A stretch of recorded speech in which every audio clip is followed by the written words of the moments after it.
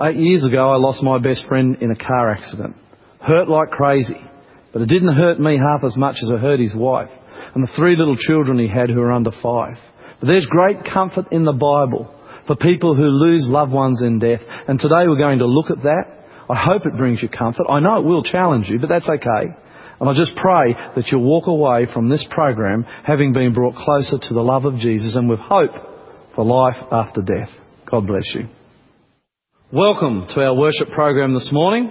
Know the Lord will bless you as we open His Word and learn more about what He has to tell us about our lives. Let's pray. Jesus, we now pray that this morning that Your presence will bless us, that You'll draw us closer to You. And as we look at this very challenging subject, this teaching, that You'll be here, that You'll be in our hearts and in our minds, and that You'll be teaching and leading us, so this subject will be clear and easier for us to accept. Thank You, Jesus, for hearing our prayer again in Your name. Amen.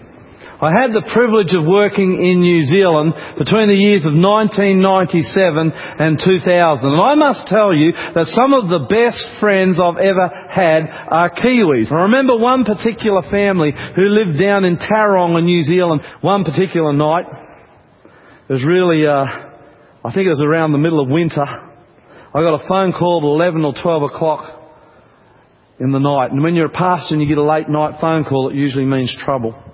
And so bleary-eyed, I picked it up. It was my friend from Tauranga's brother. And he said, Lloyd, I got terrible news. He said, this afternoon, my brother, your friend, was on his way home from work. He was in his car and he was out passing somebody. He was, to be fair, a fairly wild driver. And he was out passing somebody. We don't know what happened. But he had a head-on with a car coming the other way.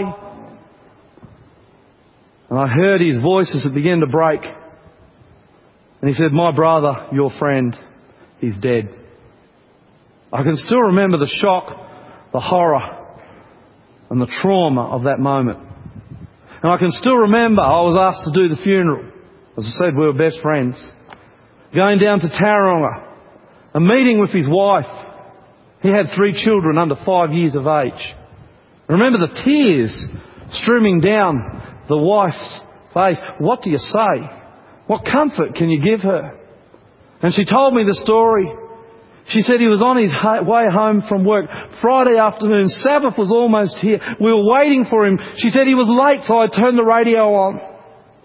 She said in the road announcement, I heard the news that there'd been a fatal accident, and she said immediately I knew it was my husband. And she said, I got my father and we got into the car and we rushed out to the accident scene. And she said, when I got to the accident, we got caught in a traffic jam. She said, I stopped the car, I got out and I ran. And she said, I ran to the accident. She got to the police. She didn't know what was happening, but she had this instinct. She said, I got to the police. And she said, it's my husband. And the policeman said, how can you know? We haven't identified this man. She said, it's my husband, let me through. You know, the policemen, they get traumatised at these accidents too. And he let her through, and sure enough, it was her husband. I remember going to the funeral parlour with the brother. It was a very sobering moment to walk in there and see this young man with 3 children under 5 years of age, and a beautiful young wife, and to see him lying in that casket, dead. One of those things as a minister that I will never forget. And as we went through that funeral service, and the days and the weeks and the months after the funeral, I know that the only thing that sustained that young wife, that young woman with 3 children under 5, I know the only thing that sustained her through that difficult time was the truth of what God has to say happens to you after you die. The truth that He put in the Bible there for you and me to read. And this morning, for a few moments, I want to share with you again in this church the truth of what God says happens to you after you die. In fact, I want to challenge you this morning. Who will you believe? Will you believe what the devil and darkness says about death, or will you believe what God and the Bible has to say? And I suppose, without further ado, we need to look at what the Bible does have to say. Open your Bibles with me to Genesis chapter 3. We go right back to the creation of the world. Genesis chapter 3 verse 1. The Bible says, and this is a true story, this is how it happened. This is what God claims is the truth about death. Genesis chapter 3 verse 1. We're in the Garden of Eden that God created. Beautiful place. I was having worship with my children the other night. Yes, in our home we have worship morning and evenings. I take my children with my wife to the throne of God in the morning, and I take them to the throne of God in the evening. It's a powerful experience. And we're having worship, and we're going through one of those Bible story books. And it's talking about the Garden of Eden. What a beautiful place it must have been. A garden in a perfect world that God had put there for Adam and Eve, the first two people He ever creates. And there were forces in the universe, both evil and light, back that far, and we believe that the world was created probably somewhere around 6,000 years ago. It is not a world that is millions and millions of years old. There's a lot of nonsense by people who don't believe in the Word and what God has to say about the creation account. And so here we are at creation. Adam and Eve, our first parents, have been put in the garden, and this is what the Bible says. Genesis chapter 3, verse 1. Now the serpent was more crafty than any of the wild animals the Lord God had made. He said to the woman, "Did God really say, you must not eat from the tree in the garden?" Now, as we were looking at this story in worship the other day, with my 5 and my 8-year-old daughters, I looked down at my 5-year-old and I said, Eve should have known that the serpent was not just an ordinary animal. She should have known that something was going on here. Something was amiss. I said to my little girl, Danae, I said, Danae, why should Eve have known that the serpent was no ordinary snake? I had to read the verse again to them.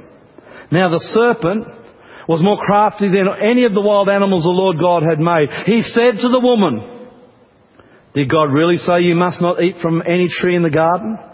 The woman said to the serpent, I said, "Hannah, Danae, what is wrong?" And Danae, my 5-year-old, looks up at me with her innocent little eyes and she said, "Daddy, snakes don't talk."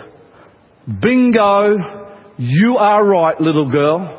This snake was talking, and even back in the garden, snakes did not talk. The devil had chosen the most beautiful of all the creatures. There was no more beautiful creature in all God's wonderful creation than the serpent. And Satan had chosen this beautiful creature to come to Eve. And I want to tell you today that Satan is still choosing beautiful things to tempt us. Yes, he is. Temptation doesn't come packaged ugly. Temptation usually comes as something to be desired. And this is how the devil came to Eve, and he begins to talk to her. Did God really say you must not eat from the tree in the garden? You see, there was a test. A simple tree. God said you can eat of any other tree in all of the Garden of Eden, but do not eat of this tree. It is a test of your loyalty and your obedience to me. Adam understood it. Eve understood it. And here's Eve. Seems she's by herself because there's no mention of Adam. And the serpent begins to talk to her. She should never have talked back. Never, ever talk with the devil. You begin to talk with him, he's too smart, he's too wise for you, he'll always get you. And she begins to talk. And she begins to sermonize, to theologize with the serpent, with the snake that shouldn't have been able to talk. The woman said to the serpent, verse 2, "We may eat fruit from the trees in the garden." But verse 3, God said, "You must not eat fruit from the tree that is in the middle of the garden. Look at this, and you must not touch it, or you will," look at it. Look at what the Bible says, "or you will die." God said, Adam, He said, "Eve, this is a test. You eat from that tree, you better believe me today, you are going to die." Now, Adam and Eve didn't really know what death was, but they had the concept that it was something terrible. And here's Eve relating the truth to that demon serpent. Do not fool with the devil. Do not talk to him. Do not look at him. Do not let him have any influence in your life. He's someone you want to stay well far away from. Now look what the serpent says. God said you touch it, you eat it, you'll die. Get that point 1. God said you will die. Listen to what the serpent says. Verse 4. "You will not surely die," the serpent said to the woman. "For God knows that when you eat it, your eyes will be opened and you will be like God, knowing good and evil." Lie couched in truth.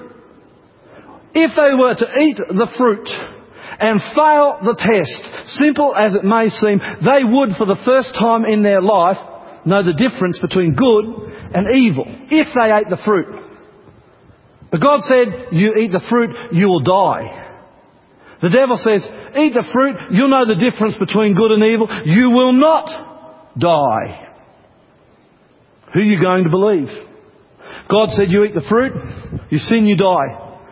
The devil said, "You eat the fruit, you sin, you'll know the difference between good and evil, you will not die." Who are you going to believe? God says, "Sin, you die." The devil says, "Sin, you don't die." Who are you going to believe? Verse 6, when the woman saw that the fruit of the tree was good for food, and pleasing to the eye, it always is, and also desirable for gaining wisdom, she took some and ate it. She also gave some to her husband who was with her, and he ate it. Then the eyes of both of them were opened, and they realized they were naked, so they sewed fig leaves together and made coverings for themselves. And they began to die. And ever since that time, mankind has been dying. There's one thing I can guarantee you this morning. I can't guarantee you wealth. I can't guarantee you success. I can't guarantee you happiness. I guess there's two things I can guarantee you. The first one is that you will be taxed. The second one is, you here long enough, you will die. You may die short, you may die long, you will die. That's the one thing we can guarantee, we will all die. And often as a pastor, I've sat in hospital rooms, I've watched people dying. I've gone to funerals and I've led out in funerals as people have been farewelled by their loved ones. And I've often thought to myself, as the casket, and it's usually put right here on the platform of the church, here it sits, and I've often looked there, well, Lloyd, there you'll be one day, and that'll be sooner than you think. As surely as Christmas is coming, oh, it seems a long way away. But it is coming. Already looking forward to it. As surely as Christmas is coming, so too is your death.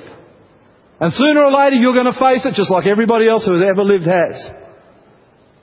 So it's important that you establish in your mind, who are you going to believe on the issue of death? Are you going to believe God, who says if you sin you die? Now the Bible says for all have sinned and fall short of the glory of God. Romans 3:23. We've all sinned. The Bible says we're going to die. The devil says, and he's still telling the same lie. He says, you sin, you won't die. You're going to live forever. Your soul will float on up to heaven or whatever. God says you die. The devil says you'll live. Who are you going to believe? I want to show you something in the Bible, in Ecclesiastes, written by Solomon. This is a book that many theologians and many pastors and many religious leaders feel uncomfortable with, and for good reason. Because nowhere in the Bible is it clearer on what happens to you after you die than Ecclesiastes. Look at Ecclesiastes chapter 9. Ecclesiastes chapter 9 verse 5. For the living know that they will die. Every one of you here today knows you will die. Every one of you watching this on television knows you're going to die. The Bible says that. For the living know they will die. But the dead know nothing. That's what the Bible says. They have no further reward. And even the memory of them is forgotten. Their love, their hatred, their jealousy have long since vanished. Never again will they be a part of anything that happens under the sun. The Bible says, the dead know nothing. God says you sin, we're all sinners, we die. And when we die, the Bible clearly says we know nothing. Nothing. Now look what the Bible says further. Same chapter, verse 10. Whatever your hand finds to do it with all your might, for in the grave where you are going, there is neither working, planning, knowledge or wisdom. You want to know something? I don't believe you can get any clearer guidance into the truth of what happens to you than from those three verses. Why is it that the world is so obsessed with the idea that when you die, there's got to be something afterwards? There's got to be some sort of consciousness. You know, there's many people who believe in reincarnation. Well, if you're going to follow the Bible, that's nonsense. Because the Bible says the dead know nothing. If I'm reincarnated into another human being, I know everything. Many Christians who believe that when you die you go to heaven. Perhaps if you're bad you go to hell, God forbid. Or you might go to an in-between place called purgatory. Show that to me in the Bible. I'm challenging you. Show that to me in the Bible. It's not there. Well, I know this is very confronting, but it's not there. The Bible says the dead know nothing. When you die, there is nothing. Oh, that's challenging, but praise God, it's not the end. Look, come with me to John chapter 11 for a moment. Let's go down this Christian road, what many Christian people, teachers, pastors and churches are saying, that when you die you go to be with the Lord. Well, I'm not so sure. Have a look at what you think about this. John chapter 11. Now a man named Lazarus was sick. This is when Jesus was on the earth. This man Lazarus happens to be a friend of Jesus. He was from Bethany, the village of Mary and her sister Martha. Again, friends of Jesus. This Mary, whose brother Lazarus now lay sick, was the same one who poured perfume on the Lord and wiped his feet with her hair. The good story between Jesus and Mary and how Jesus came down and saved her life. And she was grateful. You ought to read that story sometime. So Jesus, verse 3, so the sisters sent word to Jesus, Lord, the one you love is sick. Great thing about Jesus is that wherever he was healing sick people. Mary, Martha knew that. Lazarus was deadly sick. He was in fact dying. And they knew that if they could get Jesus there in time, he would heal Lazarus and Lazarus would live. Fair enough desire. When Jesus heard that Lazarus was sick, he said, and we're looking verse 4, this sickness will not end in death. No, it is for God's glory, so that God's Son may be glorified through it. Verse 5 says, now Jesus loved Martha and her sister and Lazarus. Yet when he heard that Lazarus was sick, he stayed where he was 2 more days. Didn't make sense. Lazarus is sick. He needs Jesus' help. He needs to come immediately. The servant comes to Jesus. He's urgent. He says, Jesus, quickly, come. Your friend Lazarus is sick. Only you can save him. He is dying, Lord Jesus. But Jesus stays where he is for another 2 days. Look what happens here. Finally, after 2 days, Jesus says, let's go back to Judea. And the disciples tried to tell Jesus not to go back there because some enemies of Jesus had been trying to stone him in this place. Verse 11. 2 days Jesus is there. Finally, he says in verse 11, our friend Lazarus has fallen asleep, but I'm going back to wake him up. Verse 12, his disciples replied, Lord, if he sleeps, he'll get better. Jesus had been speaking of his death. Look, Jesus calls death sleep. Verse 13, the Bible tells us Jesus had been speaking of his death, but his disciples thought he meant natural sleep. So Jesus goes back to where Lazarus was. Now, Lazarus had died. Tragedy. Mary and Martha are in tears. Jesus goes back there. He sympathises with them. He grieves with them. I find this very interesting. And then he says, take me to the graveside. Now, if you're going to follow along the normal Christian view that after you die you go back to heaven, you're simply going to say, well, what a great thing. It's not so bad to die. Lazarus has already gone back to heaven. But Jesus said he was asleep. He says, I'm going to wake him up. And so Jesus goes back. Verse 38. He goes to the tomb. And the Bible says he was deeply moved. It was a cave where Lazarus was buried, and a stone was laid across the entrance. Jesus said, take away the stone. This man is dead. According to what we're being taught in most Christian churches today, not only is he dead, but he's gone back to heaven. Praise God. What is Jesus doing? He gets them to take away the stone from the gravesite. And then Jesus says in verse 40, did I not tell you that if you believed you would see the glory of God? So they took away the stone. Then Jesus looked up and said, Father, I thank you that you have heard me. I knew that you always hear me, but I said this for the benefit of everyone standing here, that they may believe you sent me. When he had said this, Jesus called out in a loud voice, Lazarus, come out! Oh, God forbid! I'm in heaven, Lord!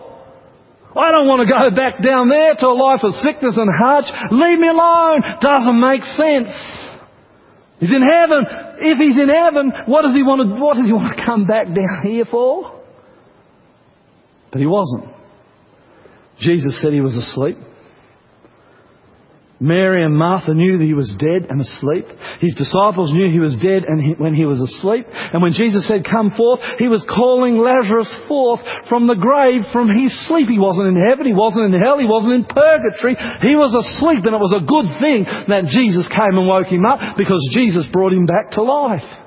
To life. He brought him from a place where he knew nothing back to life. Glorious, wonderful miracle. A miracle that if you were to believe what many Christian churches teach you today, was foolishness.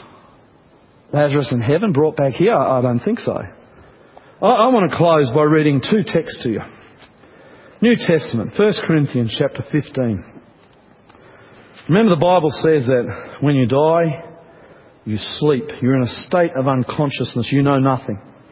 Look at this. 1 Corinthians chapter 15, verse 51. This is talking about the second coming of Jesus. Listen, says Paul, I tell you a mystery.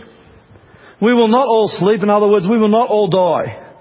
But we will all be changed. Some of us will be alive when Jesus returns. Not all of us will die. In a flash, in the twinkling of an eye, at the last trumpet, that's the second coming, for the trumpet will sound, the dead will be raised imperishable. What are they doing being raised if they're already in heaven? They're not. They're in their graves. They're asleep, waiting for the call of Jesus. For the perishable must clothe itself with imperishable, and the mortal with immortality. When the perishable has been clothed with the imperishable and the mortal with immortality, then the saying that is written will come true. Death has been swallowed up in victory. Where, O death, verse 55, is your victory? Where, O death, is your sting? See, it's when Jesus returns that He will conquer death. And His voice will go out across the earth, and the dead who die loving Jesus Christ with His blood covering their sins will be raised to eternity. One more text. Listen to this, 1 Thessalonians chapter 4 verse 16 to 18. For the Lord Himself will come down from heaven with a loud command, with the voice of the archangel, and with the trumpet call of God, and the dead in Christ will rise first. They're not in heaven, they're in the grave. The second coming, they will be raised. After that, we who are still alive, that'll be some of us and are left, will be caught up together with them in the clouds to meet the Lord in the air, and so we'll be with the Lord forever. Therefore, encourage each other with those words. Who are you going to believe? Jesus says when you sin, you die, you sleep. But because He died on the cross, and His blood covers sin if you surrender to Him, after a sleep of some time, when He chooses to return to earth, you'll be woken up. That's what Jesus said. The devil says that when you die, you go on in consciousness for eternity. I believe the Bible. As challenging as it is, I believe the Bible. Who do you believe? Lord Jesus, thank You for being with us this morning. Bless us now as we go our way, and help us to come to grips with this very challenging, exciting subject in Your name. Amen. I love Jesus. Love Him so much. And one of the reasons I love Him is because He gives me hope for life after death. And I know that I can go out today. I may die. That's okay. There's hope for a future. And I pray that as you have watched this program, that you too have hope in Jesus. He is the only way out. Take Him, invite Him into your heart, and let Him make a difference in your life today. God bless. For you.